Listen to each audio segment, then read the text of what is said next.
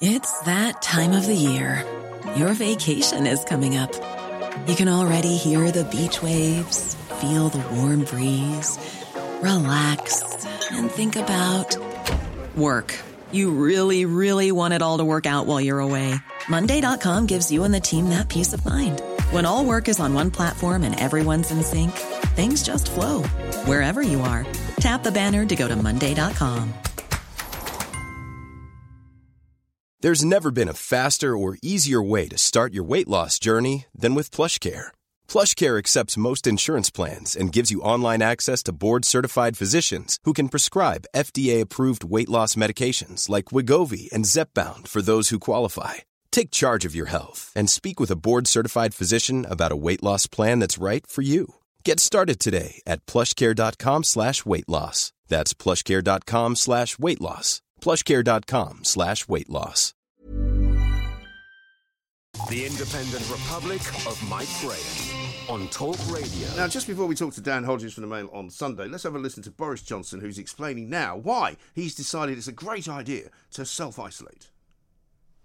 Hi folks, like so many hundreds of thousands of other people across the country, I've been pinged, I've been asked to self-isolate by the test, trace and isolate system after I've been in contact with somebody who has COVID, in this case, of course, the Health Secretary, Sajid Javid. And we did look briefly at the idea of us taking part in the pilot scheme, which allows people to test daily. But I think it's far more important that everybody sticks to the same rules. And that's why I'm going to be self-isolating until the 26th of July, Monday, the 26th of July. And I know how frustrating it all is, but I really do urge everybody to stick with the programme and take the appropriate course of action when you're asked to do so by NHS test and trace.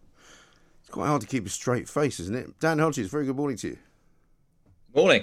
So, it's very important that everybody sticks to the same rules, Dan. So, does that mean that all the people who are part of this mysterious trial, stroke pilot system, are now going to stop doing it?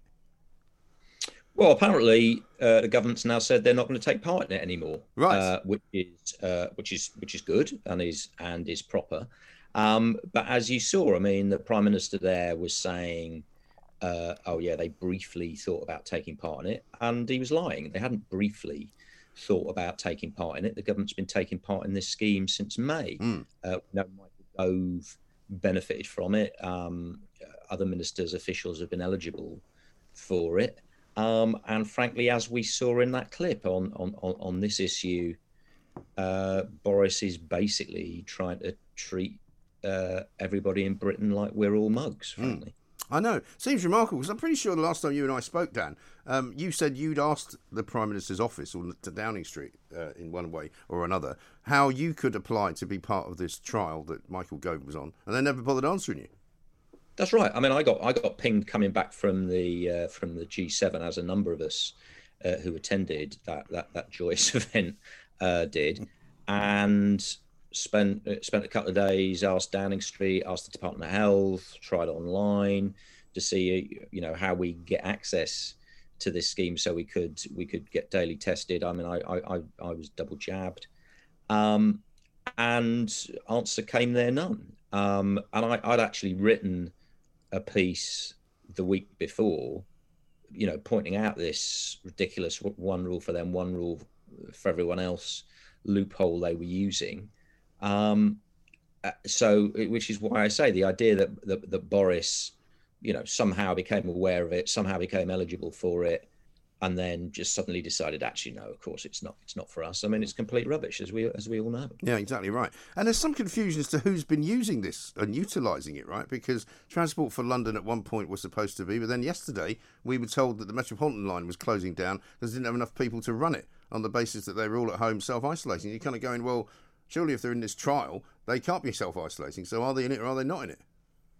Well, that's one of the things. I mean, I again specifically asked who'd be in it. I was told, I was told private sector companies were not going to have their identities revealed, but I was told a number of public sector organisations were utilising it, and I was specifically told one of them was Transport for London. But then yesterday, Transport for London popped up and said no, they weren't using it and hadn't been told that they now had permission to use it. Yeah, so it's all very confusing, isn't it? And meanwhile, of course, you've got the Labour Party coming out today saying that, this is reckless, even though they support it. I can't quite work out where their position is on this. No, I don't understand where the Labour Party's position on reopening is today. I mean, they're saying it's dangerous, it's reckless. But my understanding is technically they support all the measures that the government has announced, with the possible exception of masks. And given it seems to be most of the public transport operators are saying they're going to require people to wear masks anyway, I'm not entirely sure what Labour's position is. And as I think we discussed last week, given what we're seeing today, no more social distancing in pubs, no more social distancing in restaurants, no more social distancing in nightclubs, people able to go back to work. The idea that in that context, wearing a mask for a few minutes is going to significantly impact on the spread of the virus is completely, it's for the birds, right? Yeah, well, it really is. But isn't it now the case that people who are, COVIDiots is trending, for example, on Twitter. And I hate using Twitter as any kind of bellwether for anything, really. But, these sort of so-called clever people having a go at anyone who thinks the pandemic's gone, having a go at anyone who wants to take their mask off, making out that the people who do want freedom are in some way stupid, uneducated, probably Brexiteers, almost certainly right-wing. What's happened?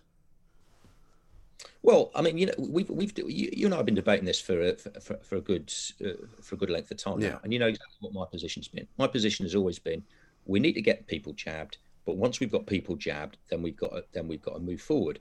And it's the people who I was calling, the lockdown deniers, lockdown skeptics, have you, who in my view were wrong about this, who kept saying it's never going to end, it's never going to end. Well, it has ended. It's opened up today. So arguing, well, we should extend, we should just extend just for another month or just another month or another month. It is so counterproductive. Firstly, because in my view, it emboldens those people who've been saying, oh, it's all a conspiracy, they'll never let us out. But the other key thing comes back to the vaccine. We were told, get vaccinated. The vaccine is the route out of this crisis. If you get vaccinated, we can then return to normal. We can then reopen. Well, that's what in the main people have done. Yeah. So having done that, you can't then say to them, oh, actually, do you know what? We know we told you if you got vaccinated, this will be the end of it, but you've got vaccinated, isn't it? And in that sense, I think Boris has got it right. For him to say, when he did say it a couple of Mondays ago, we're going to have to lift the lockdown at some point, and now is as good a time as any to do it. And I was certainly never one of those who said that we would never get out of it. I was also one of those, however, who did say that lockdowns have got limited appeal. And certainly there are those people who think we will be in another lockdown, and I don't know if they're the same people that said we'd never get out of this one. I'm not so sure I believe that, because I think, genuinely speaking, looking at the numbers and the figures that we've got in front of us, there are some scaremongering people out there saying, oh, look at the rates going up as fast as they were going up in January. That's not true. And the number of tests that we're doing is prodigious, out of all proportion to what we should be doing. I saw a statistic the other day that we've tested something like 250 million times in this country, and that's just the ones that we've actually registered. That's ludicrous, isn't it? Well, yes. And I think the key for me to this, I wrote this in my column yesterday. If you go back 4 weeks ago, remember, which was supposed to be the original Freedom Day, Boris announced he was going to delay for an extra 4 weeks. And at that press conference, Chris Whitty was standing at one side, Patrick Vallance the other, and they both backed that move. And Patrick Vallance at the time said, look, to be perfectly honest, we've looked at the data, we've looked at the figures, we've looked at the vaccinations. There comes a point where delaying any further the reopening, you don't really get much more of a significant health benefit. He was very clear about that. We are now at that point. Now, suddenly, as ever, Patrick Vallance and Chris Whitty are suddenly shifting tack and are suddenly saying, oh, well, we've got to be a little bit careful. But the reality is there has always been a balance to be struck between how we protect society by directly protecting public health and how we protect society by enabling society to get back to normal in the way that we all have to if we, frankly, are all going to survive. And it seems to me we've reached that point now. You're absolutely right. We can see the infection rates, but we can also see the hospitalization rates, and we can also see the mortality rates. And tragic though any death is, the idea that we should be continuing to lock down the country based on the hospitalisation and death figures that we have now is, in my view, simply not justifiable. No, it really isn't. Dan, stay with us for a moment. We're going to take a short break. Dan Hodges, Mail on Sunday commentator, with us talking about Freedom Day, which is today. The Independent Republic of Mike Graham on Talk Radio. Welcome back to the Independent Republic of Mike Graham right here on Talk Radio. We're talking to Dan Hodges, Mail on Sunday commentator, of course. And Dan, you were talking in your column yesterday about the sort of the surrounding noise and kerfuffle, because it still hasn't gone away. I mean, I listened to a guy yesterday from University of Wellington in New Zealand who was part of a group of scientists who have written a letter in which they basically declared Britain's policy on COVID to be completely not just reckless but dangerous. And you just think to yourself, you know, I heard him being interviewed and he was talking about being worried about the NHS being overwhelmed. I'm like, you live in New Zealand, you know, what's it got to do with you, to be honest, about the NHS? Is this the report that basically said what we're doing is could lead to the end of the world? Basically, something? yes. Yeah, but they've got something like 80 scientists who have signed up to it. I mean, it's like the opposite of the Great Barrington Report. I mean, look, I think one of the things that we have to acknowledge, and I wouldn't say this about all the experts, although I've been critical in the past about some of the advice we've been given, to put it mildly. But I think we've got to be honest. You've got to remember that, you know, this has been a very, very difficult, hard, horrendous in many ways time for the last 18 months. But there are a lot of people and there are a lot of experts, sort of so-called experts around the world who frankly have been having the time of their lives over the last 18 months. Suddenly, you know, they've been sitting there beavering away in their offices in these sort of obscure academic institutions. Nobody outside of their own particular field taking that much notice of them. And suddenly, if they come up and they, you know, we see this all the time, if they come up with a particularly apocalyptic vision of what is about to happen, and it always leans that way, you know, it has to be apocalyptic. It has to be, this is the wrong thing. It's going to get worse. Billions are going to die.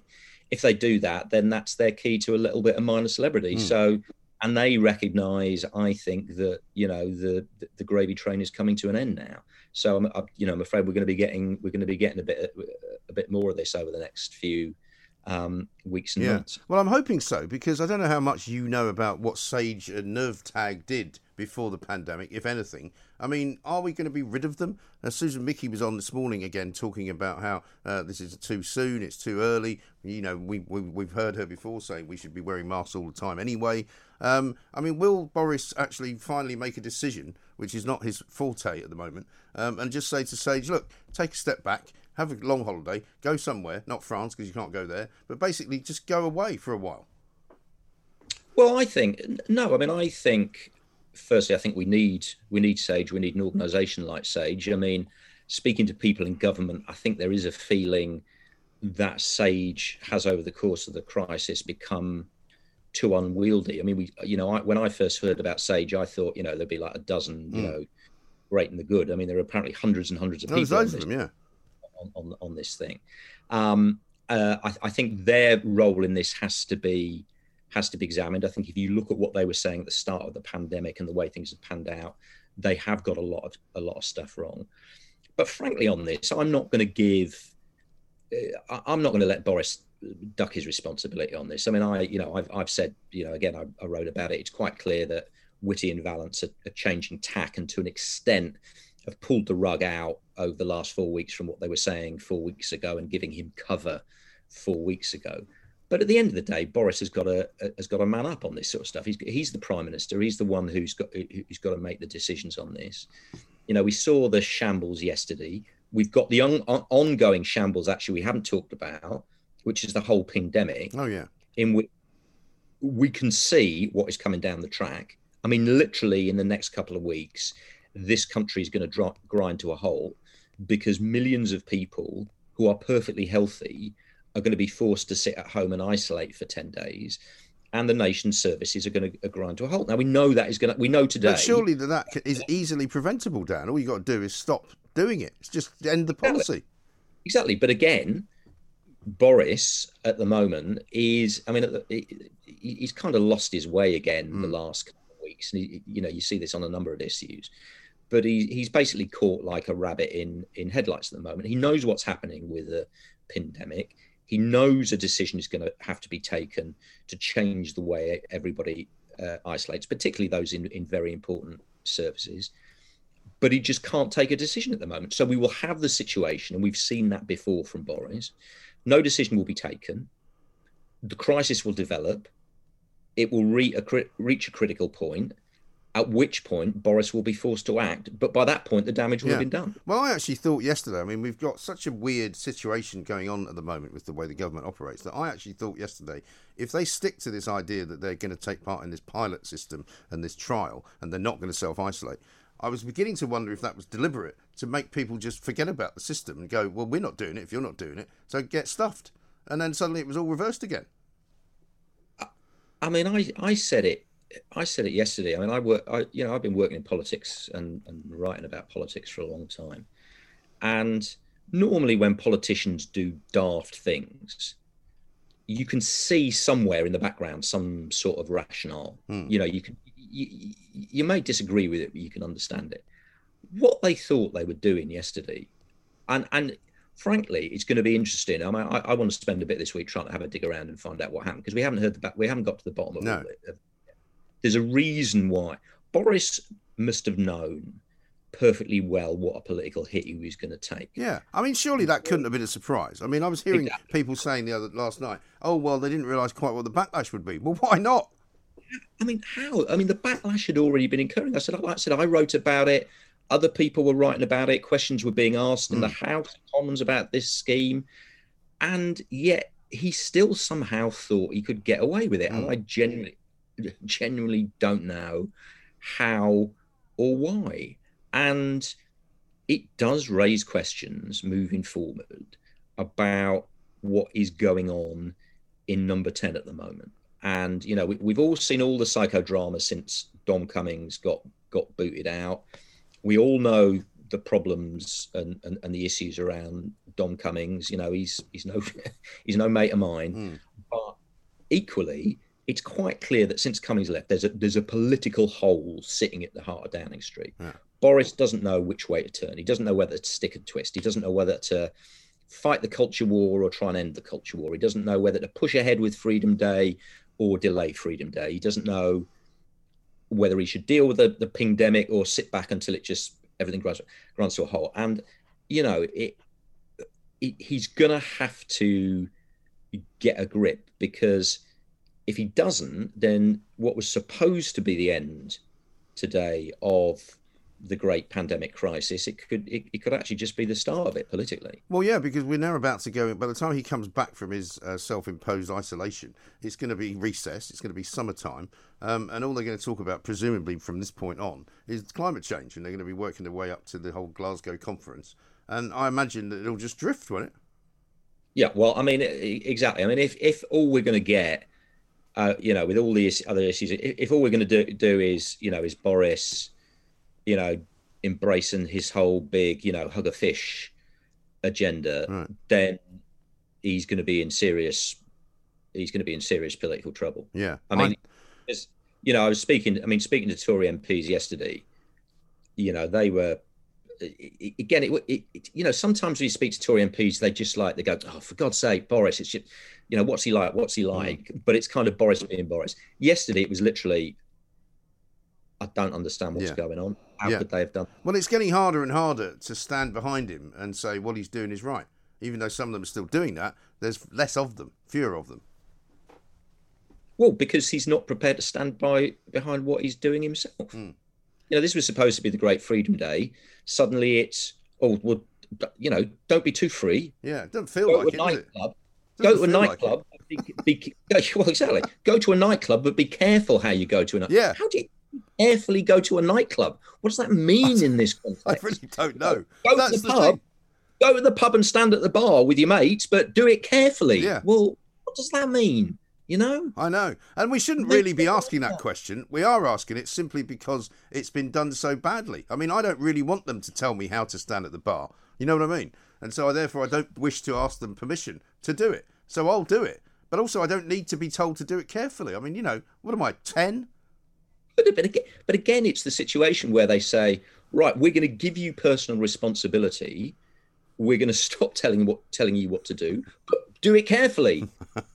Well, come on. I know. Bizarre, isn't it? Great to talk to you, Dan. Thanks very much indeed. Dan Hodges, Mail on Sunday commentator there. As puzzled, I think, as many people are by what on earth is it that they are doing. Freedom Day. Does it feel like that for you? The Independent Republic of Mike Graham on Talk Radio. Let's talk to Michael Kill, Chief Executive of the Nighttime Industries Association, who I'm sure will be very, very happy that last night at midnight, an awful lot of clubs, nightclubs in particular, were allowed to open and did open. Michael, very good morning to you. Good morning. I guess for you, this is Freedom Day personified, isn't it? It very much is. But as you can understand, since we've heard the announcement from the Prime Minister, there's been some levied concern or caution, and as you can understand, right the way throughout the week, and up until the point that the guidance was released, which was very late in the day, there was concern from operators on exactly what the expectation was. So, it's been a huge challenge. Obviously, there were people that opened last night, early hours of the morning, which was great to see, and the feedback's been great. But the big one is this weekend, where we need to deliver and make sure that we're generating safe environments for customers and particularly our staff to come back to. Yes, and I don't know whether it's too early to say, but do you have any idea roughly of how many clubs actually opened last night and opened their doors and actually did business? I think, it was differing. In major cities, they opened up because the opportunity was there potentially with the footfall. Outside of that, it was very limited. I think we estimated from a straw poll potentially between 20 and 30% businesses tried to open their doors, but the majority of those were in major cities, not in the suburbs or urban sort of development areas. So for us, we saw some open, but not the levels that we're potentially going to see over the weekend. Right. And how was it? Were people just going back to normal as if it was? I was just talking to Dan Hodges there, who was saying it's a bit confusing, this whole Freedom Day thing, where they're saying, go to a nightclub, but do it carefully. And people are kind of going, sorry, what do you mean by that exactly? Look, there's been a huge amount of confusion, ambiguity in the way that the guidance has been represented, from COVID passport to not COVID passport to, make sure you get a negative test, it's been extremely confusing in terms of what's mandated and what's not. And the industry have had to do a big job in terms of letting their customers know, because they're confused, let alone the operators. And for the guidance to come out so late, it's been extremely troubling. But look, I think last night, the outpour of emotion of people being back into these types of premises and enjoying some sort of level of social freedom, but with caution and with some measures in place, which, we feel are necessary to ensure that we uphold our end of the bargain, because the last thing we want is to be closed down in several months' time leading into the winter and autumn, which is where the concern is levied at the moment. Yes, and my understanding from people I've heard speaking as club owners is that they aren't operating any kind of testing system because it would just be too complicated. Well, it's extremely challenging. Even with the app system that we've been presented with, if you take a lateral flow test, which, as you can appreciate, with the majority of our age groups not being vaccinated, part of it is self-certification or presenting a negative test. It could be anyone's test. So, we're still levied with a real level of concern in terms of fraudulence, that on top of ID, that on top of arguments with people who are potentially intoxicated, which we can't let in as well. You can imagine the divisive nature of a front door. Yes. Coming up, and those frontline staff we've got to consider and protect. And it's one of the challenges that we've had back to government in terms of clarity and the way that this has been set up. Well, it's interesting you say that, because I'm absolutely in agreement with you. It's a tough enough job running a door at a nightclub without having to do all of that sort of business as well, because one of the things we're going to talk about later on in the show is the whole Wembley fiasco and the fact that their security was so awful. And I'm told by people who were there that one of the reasons it was probably as bad as it was all of the security people were concerned only with one thing, and that was to see whether or not you had some kind of either COVID passport or you could show that you'd had a negative test, and everything else didn't matter. Well, it's interesting you should mention it. We work very closely with security. The conditions on our licence, on many of the premises out there, say you have to have a certain level of security. The feedback we got was that there potentially were some shortages there, and that's a long-standing issue in terms of the security sector. So the worry we have, and something we're seeing right the way across the board, is businesses having to close because conditions on their license that require them to have a certain level of security are not able to be fulfilled because people have left that sector because it's been closed for such a long time. Either Brexit's hit, or we're sat challenged by an environment where people have gone off and found other jobs and they're not back to it. And there is a huge shortage not only of chefs but also of SIA licensed security, and it's a big issue in terms of the front line, particularly as there's so much focus on protect duty and that security line being that first line of defence in terms of counter-terror. Well, this is the thing. And as far as the way the businesses are able to reopen, and what are the sort of practical problems of having something shut for as long as it's been shut, effectively, 18 months more or less. Presumably they've had to expend money on keeping the place clean, keeping it sort of spick and span, making sure the air conditioning systems are running and working and all of that. There's a huge amount of work to do. I mean, 7 days notice is not enough. We saw the outcry off the back of the 21st. But, you're talking about water systems to, maintenance of air conditioning systems, drink delivery, food outlets if you're serving food, training of staff, because there's a whole another level of training that's got to come in now. And you're talking about those additional public health requirements that have got to come in place and remain in place until we get to a sufficient point that we can let them go, if we ever let them go. So for us, there's a massive amount of work to do, and I think the government underestimate how committed and driven our industry are to make sure we remain open. Yes, and in terms of recouping losses that have been not able, you haven't been able to make any money for such a long period of time, how soon do you think you will be back in the black, as it were? Well, there's estimation. I mean, I've spoke quite heavily with Sacha Lord and some of the other representatives up and down the country. We're estimating up to 5 years before some of these businesses retain some financial stability. Many of them have taken loans.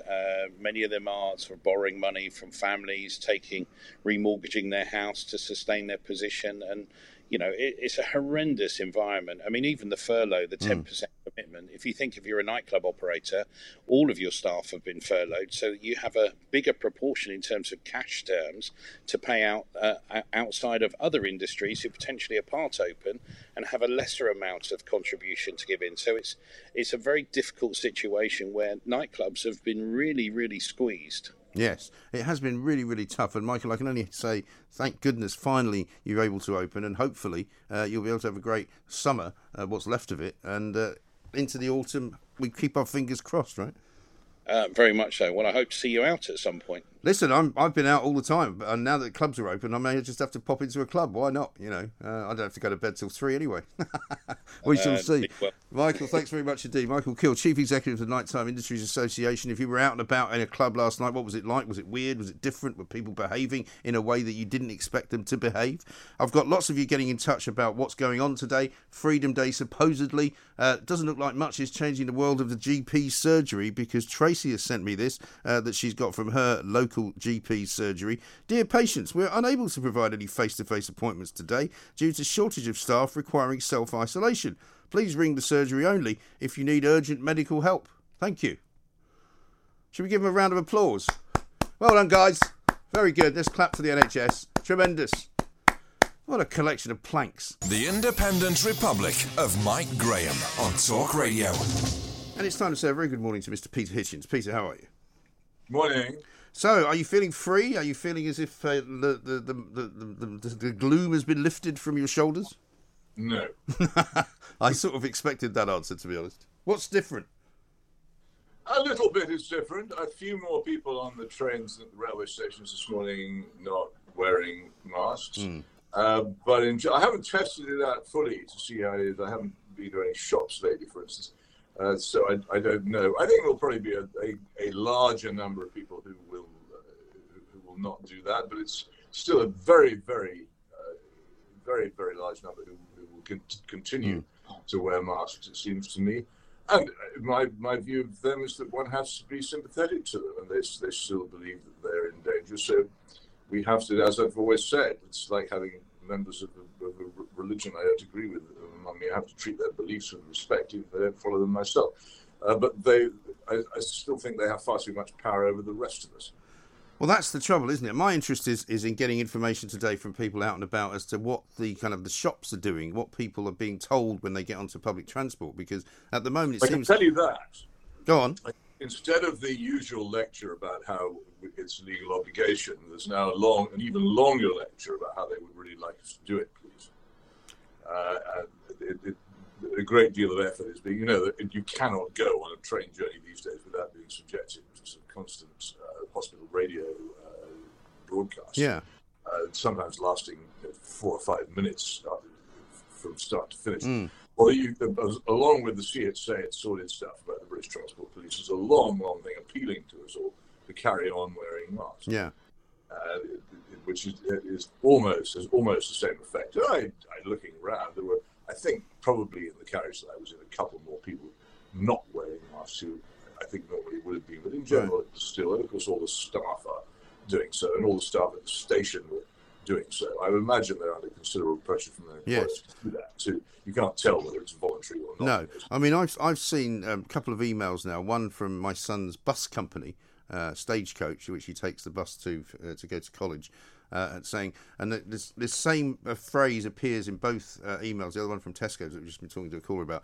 Please continue to wear a mask, and this is the key phrase: if you can. And that seems to be the new mantra. Now, I don't know what that means particularly. If you can, well, I could or I can, but I may not.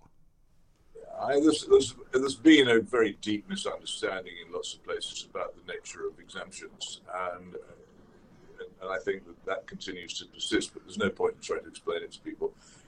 It is, I suppose, probably slightly easier now not to wear a mask than it was before. It probably still takes a bit of nerve for a lot of people. But there you are. I just wish more people would pay attention to the evidence. You may have noticed that last week I somehow got Nick Robinson of the BBC to reverse his position on masks. I mean, hectoring and saying they were assuming that they were effective, actually stating quite publicly in an interview that the loose cloth masks which everybody wears are no use, which I think is actually beyond dispute. I think any serious person, even on the mask side, imagines that those things can do any good. I mean, they're great flapping holes on the side of them, even if people don't wear them around their chins. How this strange thing, I keep seeing young women, I think, how on earth is that woman, is she wearing a false beard? Because they've got them around their chins in the way that people have those chin strap beards. And it's really, really peculiar. Of course she hasn't got a beard, but the way in which people wear them, half down or entirely down, is also fascinating. But and pull them out of their pockets and then put them back in their pockets. Yes. Anybody who knows anything about hospital mask wearing and the N95 mask knows you mustn't touch them. Right. As soon as you take them off, they have to be replaced by another one. They can't. They have to be tightly fitted to the face, quite uncomfortably. A totally different thing.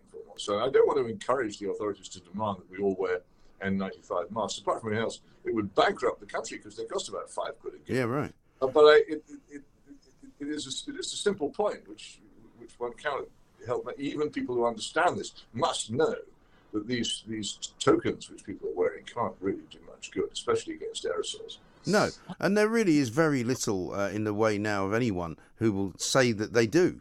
It's now, as we said last week, I think it's now become a different reason. It's now become, well, you've got to try and consider other people, and that's why you should wear it. Well, sure, but there's this curious thing. I mean, can virus aerosols only travel one way through a piece of cloth? If and we know that there's no proof that it protects us from infection. If they can't get in, if they can get in through the mask, then why shouldn't they be able to get out? But no, there are plenty of people, including I think there's a leading academic called Trish Greenhouse, who continues to believe very strongly in masks and to put that position forward and get a lot of airtime for that position too. So it's not gone away. None of this has gone away. What worries me far more is how much of it is going to come back.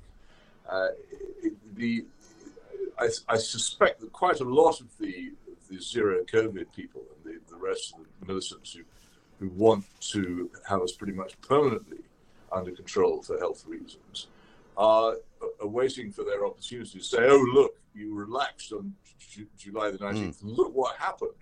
Look at these huge figures for so-called infections, which are, of course, obtained by having huge numbers of tests looking for them and don't indicate necessarily any actual illness among those. And then they point to hospital admissions. Well, hospital admissions, what do these figures mean? The last time I tried to look at hospital admissions connected with COVID, what I found was that the people were in hospital, they'd been tested positive for COVID, but you couldn't state simply that's why they were in hospital. And they had been in hospital with something completely different. Yes. As with deaths with COVID, are they deaths from COVID, or are they people who died who got COVID? And one thing we do know for sure, if you wanted to get COVID, the place to go would be a hospital where precisely. It's astonishing. So it's not particularly surprising that people die in hospital with COVID, but have they died of it? But nobody examines these statistics in a particularly rational or forensic fashion, because there's this huge desire, both among the lobby, the zero COVID lobby, and the people who want us permanently under control, and among many frightened people, never ever to go back to the way we lived before. And we have to recognize this. This is not a liberty-loving country anymore. No. And for some unfortunate people, and one of them, Ashton, has sent me a message today, a tweet, in which he says that his company have sent him an email suggesting that while it's great news that the lockdown has been lifted, they will be testing even more now that employees come into the office. They'll be testing them 3 times a week. Now, some people don't care about being tested. I refuse to be tested. I've never been tested. I won't take a test just because somebody wants me to. And I certainly won't take a test if there's nothing wrong with me. No, but I'd say there is this. The fear has gone in so deep, and fear is irrational. It's completely immune to reason. Has anyone ever tried to reason with a large group of people, perhaps on a demonstration or something like that, and suggest that some of the things that they're saying won't actually withstand serious examination? But very rapidly the response turns to anger. People don't listen because they're safer in their certainty and fear than they would be in a reasoning world, and that's what we've come to. And the damage done to reason in politics and public life and broadcasting and universities and everywhere else by this is because they were already quite badly damaged. I think we've been turning away from reason and the proper scientific method in this country for a long while. But these past 18 months have been a major turn back towards what looks to me very like superstition. Well, it's interesting. I used that very word this morning when I was talking to people, talking about the numbers of people who are out there wearing masks. It is almost like a superstition that they're suffering from. Well, but before people knew things about diseases, they did have what were more or less superstitions, but were respected in a way as solutions. I mean, in my hometown of Oxford, there is a stream called the Trill Mill Stream. It was a filthy open sewer in the 19th century. And there's a great cholera outbreak before it was discovered for certain by John Snow that cholera was actually linked to dirty water. Yeah. The belief was that cholera was spread by what's called miasma, a sort of invisible cloud of infection, which came out of such places, so that the governing body of Christ Church, one of the great colleges of Oxford, and full of very, very highly qualified academic persons, voted to build quite high walls on either side of this stream, which are still there, I have to say, to keep the cholera in. That was the level, and we seem to have reverted to this sort of view of disease as an impenetrable miasma, which can be kept out by physical objects, which I don't think in most cases is really true. No, and it's certainly not provably true, and that's for sure. Even though people like Sadiq Khan continually say, well, of course there is great evidence to show that masks will stop the spread of the disease. Well, there isn't. Actually, there isn't. Well, he's never challenged to say what it is. I mean, look, of course there are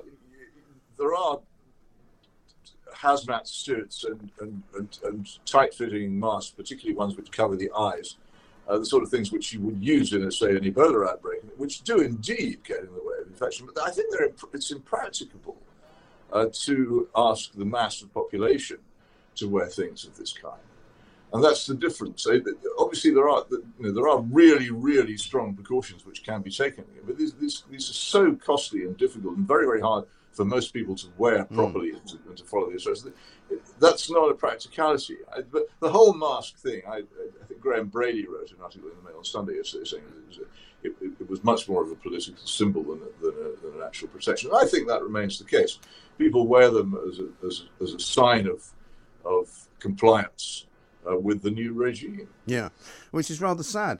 You also wrote in your column this week, Peter, about the police, and Cressida Dick in particular. She's obviously asking now for an extension to her, what can only be described as troubled tenure, because I'm struggling to think of anything that she's actually got right while she's been in charge of the Metropolitan Police.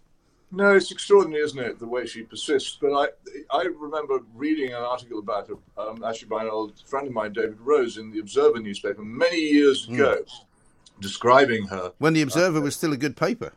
Well, yeah, the point was that what they were saying was this was a person who made bargains with demonstrators rather than and was in general the sort of police officer who liberals love. And she'd obviously, it seemed to me, been picked from a very early age that as someone who might well make the first female Metropolitan Commissioner. And I pretty much predicted it at the time. And I've watched her rise and rise and rise. The fascinating thing people often don't realise is she'd actually left the Metropolitan Police and gone to work for the Foreign Office before she was picked for this job. She'd actually ceased to be a police officer and then came back to do it. It's a forgotten part. I don't. It's quite clear that what she symbolises. I mean, I have actually had some communication with her. She's a perfectly nice person. I don't want to make it personal. What she symbolises is a new form of policing, the sort of policing which says that all crime and disorder is actually caused by social problems.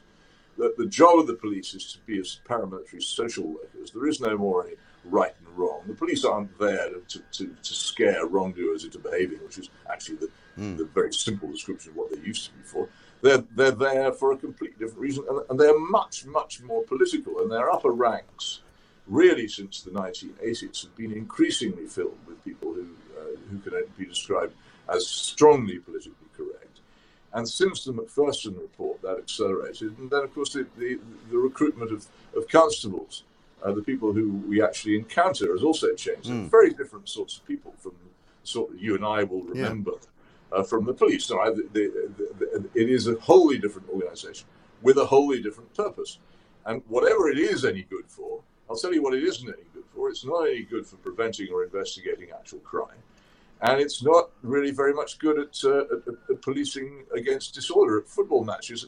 I've been saying this now. I remember when I first tentatively began to say it, getting into some trouble with my readers, more than 20 years ago. And I wrote a book about it in 2003, explaining how it had happened and where it had all gone wrong. I can't get any purchase on this. I say it over and over and over again, but whenever even apparently quite intelligent, literate politicians, but the moment they start talking about the police, they start saying, we need to have more bobbies on the beat. They always say it. Right. And by saying those words, they reveal that they know nothing whatever about the police. There hasn't been any such thing as a bobby for something in the region of 30 years. Right. There hasn't been anything such as a beat for about the same length of time. So putting more bobbies on the beat is a bit like putting more aliens on Jupiter. It just isn't simply something within their power. And yet they keep saying it because they don't understand what's happened. And they can't be bothered to find out. And that is just the nature of so much politics. When I keep writing these books, because I don't really know, I know vaguely what's happened, but I don't know in detail. Let's find out. And I go into the archives and I look it up. It's not all that hard to find. I suddenly find myself in possession of not very difficult to find, not very complicated knowledge. And I look at the speeches and remarks of politicians. I find they don't know any of this. And it's distressing. Yes. To me. No, it's very distressing. I keep on saying it. It's not hard to find out what's happened. No. If you don't want this sort of police force, it would be very easy to put it right, but nobody does. No, quite. Stay with us, Peter. We're going to stop for a moment. Peter Hitchens is here with us, Man on Sunday columnist. We're talking about the police. I've got some more things to say about Cressida Dick and why the police force in London, certainly, and possibly in the rest of the country, is not fit for purpose, rather like so many of our actual public sector businesses. They're just not very good.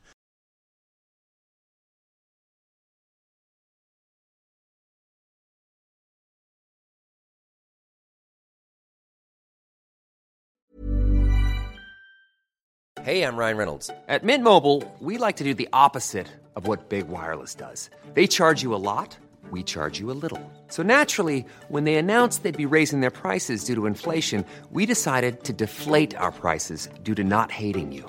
That's right. We're cutting the price of Mint Unlimited from $30 a month to just $15 a month.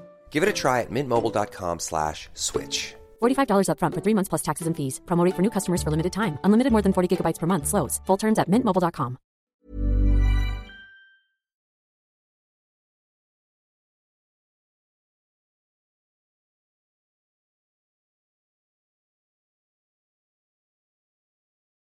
Talking to Peter Hitchens about a great many things, including, of course, the conduct of the police in this country at the moment, because one of the things that they were pretty much incapable of coping with, it would seem, Peter, was the Wembley farce at the final of the Euros, but not just the Wembley farce, the farce of what was going on in central London, which more or less got taken over by a sort of a rampaging mob of drunk people. Well, yeah, so they showed this before in the supposed riots some years ago in the capital, which were actually just an outbreak of disorder and looting. It took an amazing length of time to recognise what was going on and respond to it, and to pick up a few stragglers and bring them to court, rather than the people who were at the forefront of the looting and troublemaking, I think, got away almost entirely scot-free. It's because they don't actually have anymore the purpose which they were set up for. They say they have this social work purpose, which involves all kinds of decisions about who should or should not be deployed. Another thing which is going on, I think, in a lot of public services at the moment, which may have affected the response to the football match, is the huge numbers of people self-isolating. Yeah. Which is a major problem, I think, in all public services. I'm sure we're going to find shops closing and trains cancelled in increasing numbers because of this. Yes. And you say, well, given that the government could, by some small tweak, reduce the numbers of people being pinged, you have to ask, why don't they do that? And one has to suspect that the answer is that there are people within government who quite want to reintroduce a lockdown by the back door, which is effectively what this pingdemic is causing. So that may have something to do with it. It also causes problems for the National Health Service, which has very large numbers of staff isolating all the time, as well as the beds being much further distant from each other, which reduces its ability to respond to anything. But this is the thing. I mean, all things are enormously complicated. As well as the police just having the wrong idea of what it is they're for, they do also face this problem, and we have to be aware of it. Yeah. And the thing we discovered yesterday, which we didn't discover, we were informed of it because we had already been told by Mike Hancock in detail and by Dominic Cummings earlier, is that people who devise these policies don't believe their own propaganda. No. They don't, when it comes to it, behave the way they tell us to behave. And all of the problems in the NHS, I was listening perhaps to the same interview you were listening to yesterday. There was a guy from something like NHS Support or something, one of those kind of ancillary NHS bodies, talking about how the reason why hospitals were having problems and struggling was, one, as you say, because they were spacing out the beds, two, lots of people were off because they were self-isolating, and three, they built up a huge backlog of cases which were not involving COVID because they hadn't treated anybody, and all of that is the fault of the NHS and the way the NHS is managed. None of that has got anything to do with the way COVID actually affected them. Well, no, it has a lot to do with the way that the government reaction to COVID. That's what I mean. Right, so the NHS, as we know, is full of good, competent, hard-working, courageous people. But it's not. It's also full of complete and utterly useless managers. Very poor organisation. Which is a different thing altogether. But under these pressures, any organisation would struggle when you, at a moment of difficulty, huge numbers of your staff are unable to work because they've been sent home. And when your capacity, your bed capacity, which has already been reduced by Labour and Conservative governments, I should say, far below where it used to be, is even more greatly reduced by this extra spacing, then you're going to struggle. And rather than banging pots and pans and saying how wonderful it is, it would be much, much more sense if people offered constructive criticism of how it was being run and got politicians to pay some attention to it. Right. And the more you praise something, the less it's criticised and the less it will improve. But the problem as well for me with the police and many of our public sector sort of leaders, if you like, is that they appear to have learned all of what they know about the business they're in, sort of in a lecture theatre rather than actually doing a job in the business, you know. And so with Cressida Dick, her sort of version of how to be a police officer is what she learned when she was in university rather than, you know, walking around. Well, sure. I think she did a thesis on the miners' strike. Great. I think you can. I think she can reply with though that she did do the basic stuff at the beginning. She has been through the ranks. Again, it's not that the problem is not so much what she did as what she thinks, and what she thinks. So this has been the problem since Roy Jenkins revolutionised policing practically in the 1960s. What he did was he turned the police from a preventive force, which is what it had always been before. It was quite expensive particularly in the new towns and the big new housing estates, to patrol. And they had at that point a recruitment crisis. So Jenkins responded to this by saying, well, actually, what we should do instead is react, put policemen in cars, let people ring them up when they needed them.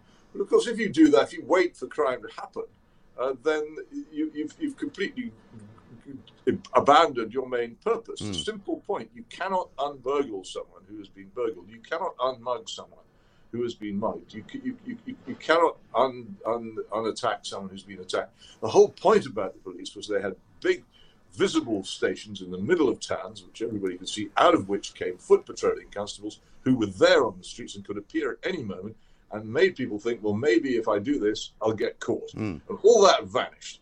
And then along came the political revolution in the police, in which they decided that they were not really interested in prosecuting or pursuing crime. And they always say, we haven't got the numbers. I mean, I've been through this so many times. I went into the numbers, and they've actually got more numbers, both per head of population and absolutely, than they ever had in the days when they used to do the job properly. But it's what they always say. And when I began saying this, I have to say, I used to get a lot of stick from members of the public who say, you can't attack the police, they're nice. And that's pretty much gone, because most people's encounter with the police is disappointing. Yes, nice, not what I'd be using. Got the police coming out and saying, well, we haven't got the staff. And I wrote and said, no, that's and bit by bit by bit, after nearly 20 years of saying this, I now find, as with so many other things that I said 20 years ago, other people joining in. Well, look, learn from this, guys. I was right then. It was 20 years ago. I was right. If you listened to me then, we could have fixed it by now. And here are some other things I'm right about we could fix. Can you just pay attention a bit more? Yes, I mean, it's not much to ask, Peter, for heaven's sake. Thank you very much indeed. Peter Hitchens, Mail on Sunday columnist, once again giving us the benefit of his wisdom.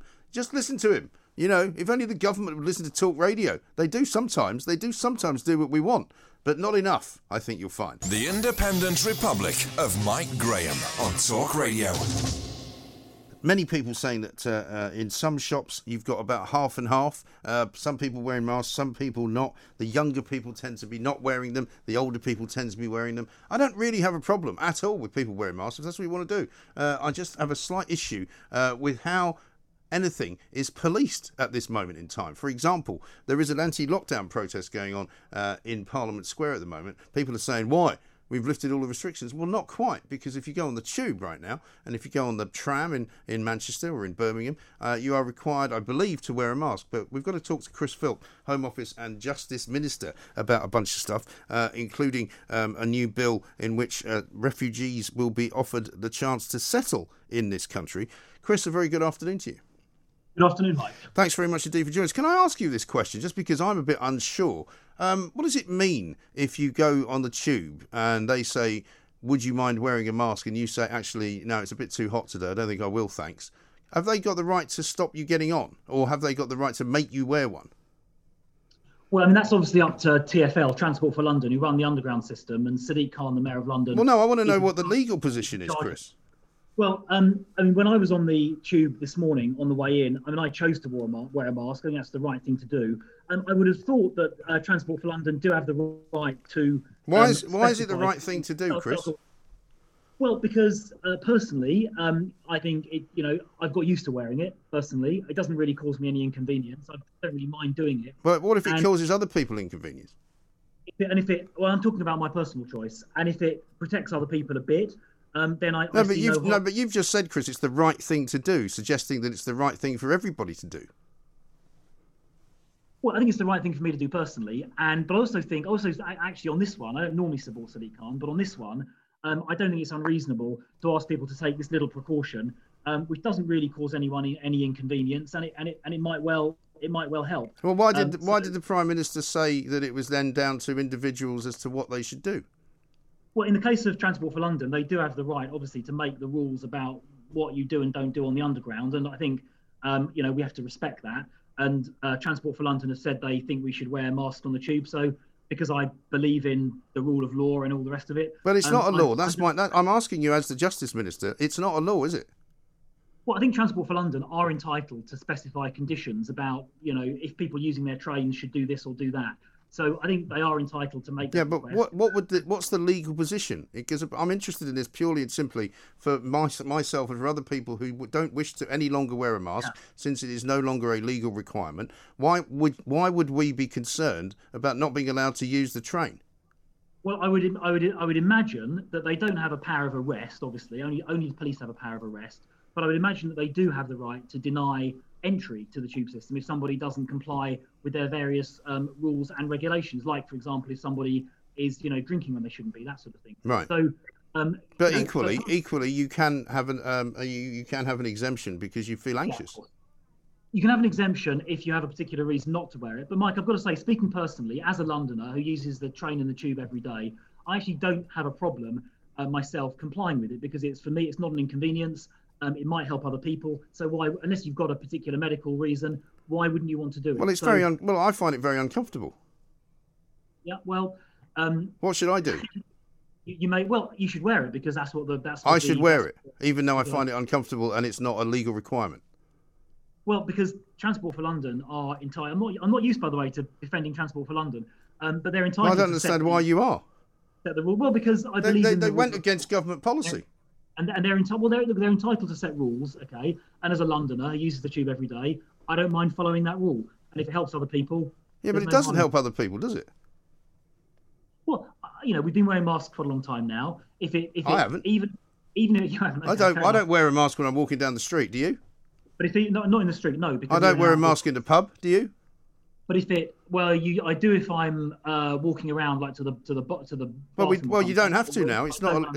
Chris, you don't have to. It's not a legal requirement.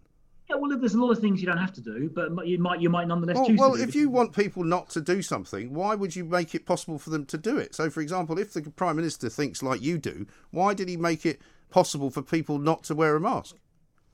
Well, look, you've got to take a proportionate approach. Right? We've had a bunch of legal restrictions that have been in place now for well over a year. And those, and they've all gone, and they've all gone. But just because the restrictions have gone doesn't mean to say individuals, or indeed other public bodies like TfL, should stop exercising any caution and any judgment. Now, if you're walking down the street, so you're saying then that if I go to a restaurant this afternoon and they have decided to do away with social distancing, as is their right under the new law, that they shouldn't have done that? No, it's a choice they can exercise, okay, and the individuals can exercise. In the case of a public body like TfL, they are entitled to make their own rules about what you can and can't do on the tube. They've chosen to make a rule that you should wear a mask on the tube, and I'm going to respect that, and I think other people should respect it as well. Why didn't the Prime Minister say the wearing of masks is no longer a legal requirement apart from on public transport then? Well, because... I don't understand the logic, Chris. Well, it is logical, because it's completely logical to say that now we've restricted the national legal restrictions. It's completely logical to say that individual people that run restaurants, or indeed TfL running the tube network, can make their own judgment. And if they want to do something that's stricter than is legally required. So you're quite comfortable as the Justice Minister with people being unable to access a service that they pay for by taxation simply because they're different from other people about wearing masks? Well, look, I think I'm comfortable with the fact that some public transport operators, like TfL, have decided to keep the requirement in place. They're entitled to do that. Yes, but they're not entitled to stop people who pay taxes in London from using their service just because of a restriction which they've invented after the Prime Minister said it doesn't exist anymore. Yeah, well, look, I mean, they're entitled to put those restrictions in place if they think they're appropriate. I'm astonished that you would say that, Chris. So you're happy for there to be a two-tier society then? I'm happy for someone that runs their own restaurant, or someone that runs their own pub, or for... I went to the theatre with my kids in central London on Sunday. The theatre had us all spaced out, or TfL running the tubes. If they think in their particular circumstances that it makes sense to require mask wearing or whatever it may be, I don't have a problem with that. And I will respect TfL's decision. Outside of that, walking down the street, I'll make my own choice. Personally, walking down the street, I wouldn't wear a mask because it's outside. And that's fine. It's very bizarre, isn't it? It's mixed up. It's no wonder people say the messaging from this government is mixed up. I mean, it's quite ironic, isn't it, that the Chancellor and the Prime Minister on Freedom Day are having to sit in their rooms, not able to go out. Well, I don't think it's mixed up, because there's a very clear national position, which is that the restrictions have all lifted. But individual organisations, if they want to go further, can do so, and TfL have chosen to do that. And as I say, as a Londoner, I respect that. And by the way, I'm not used to sitting here defending TfL, but on this. Well, I'm sorry to have gone on about it for so long, but it's quite a big question, this, Chris, and I think it's going to be a problem for you guys. And I think that's why, whenever you go back and talk to Cabinet, you should say that there's an issue here, because it's not going to go away. People are not going to be happy to be told that they can't use the service that they've paid for just because they won't wear a mask when the government have said they don't need to. You see what I mean? Yeah, and we're obviously going around in circles a bit. I think an organisation like TfL running the Tube, I think are entitled, if they think it's appropriate, to have restrictions that go beyond what is required by law. And you have that the whole time, right? You have people running restaurants may have conditions. But some restaurants or nightclubs have a dress code, right? And they won't let you in unless you're wearing certain clothes. It's not the same right? thing. People running an organisation are entitled to impose restrictions that go beyond what is legally required. Are you legally required to wear a mask in Downing Street? We're not legally required to wear a mask anywhere now. Do you wear a mask in Downing Street? If I was invited into Downing Street, would I wear? Well, I don't wear a mask in Parliament. I've been wearing a mask, and I've been sitting in Parliament. Unless I'm speaking, I've worn a mask in the Chamber of Parliament. And is that going to continue? Is that going to continue? I'm not sure if that's. Well, I haven't been into Parliament today, so I don't know. Well, no, but you're in the government, Chris. I mean, are you saying in Parliament you don't need to wear a mask? What's the rule? Well, it's up to exactly the same as TfL. Okay, there is no national legal requirement to wear a mask in Parliament. All right. Okay? Well, let me ask you the question another way. It's up to the organisation. No. All right. Let me ask you a simpler question. Has Parliament demanded that you wear a mask?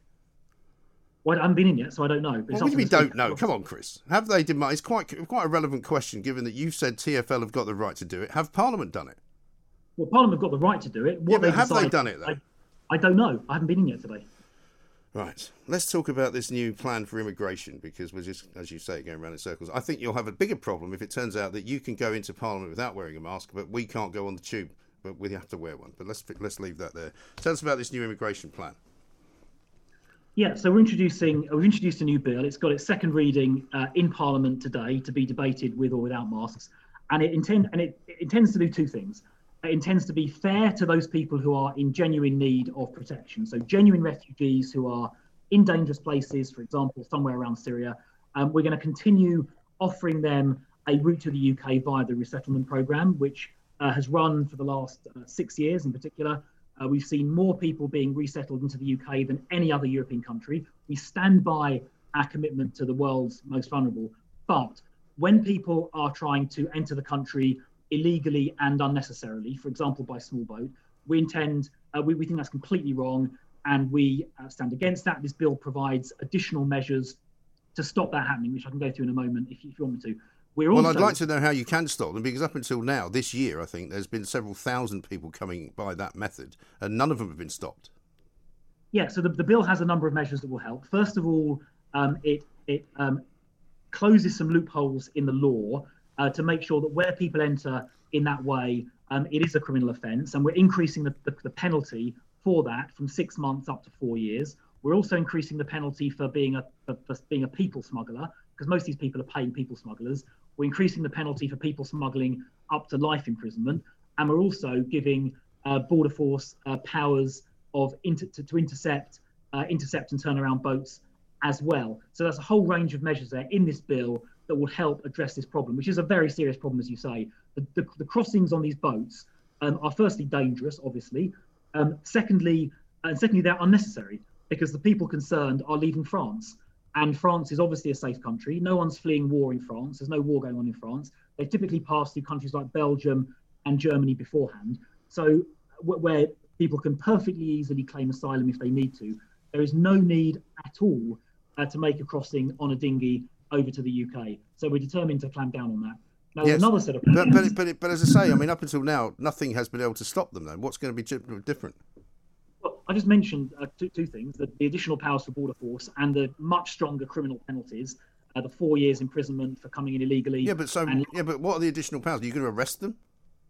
Yeah, well, it means people who, and it closes a loophole that exists in the law at the moment. So yeah, absolutely, people who are piloting these boats, with the change in the law, we're arresting some already. I think we've had 65 prosecutions so far already, but we will be intending to arrest and prosecute every single person who is driving one of those small boats. Right. And that will happen. And what's happened to the 65 who were prosecuted? Well, and quite a few of them have had prison sentences of 2, 3, 4 years, but we want to make those prison sentences longer to act as a deterrent. Well, you want to kick them out, really, don't you? You don't really want to imprison them here at further cost of the taxpayer, surely.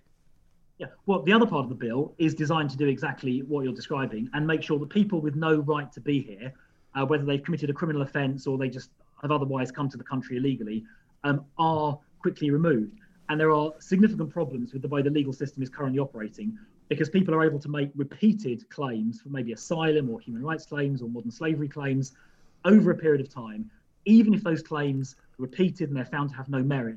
And that can delay the removal of people with no right to be here, in some cases, quite a long time. We think that's wrong. Yeah. And we need to have a legal system which operates quickly and efficiently, so people who have no right to be here do get removed quickly. Yes. Well, I think if you can fix this particular problem, Chris, it will be a massive feather in the cap of the government, because this is something that a lot of my listeners talk about all the time, particularly now, for example, when you can't even go to France legally and come back without having to quarantine. People are arriving at Dover probably even as we speak who are not having to do that.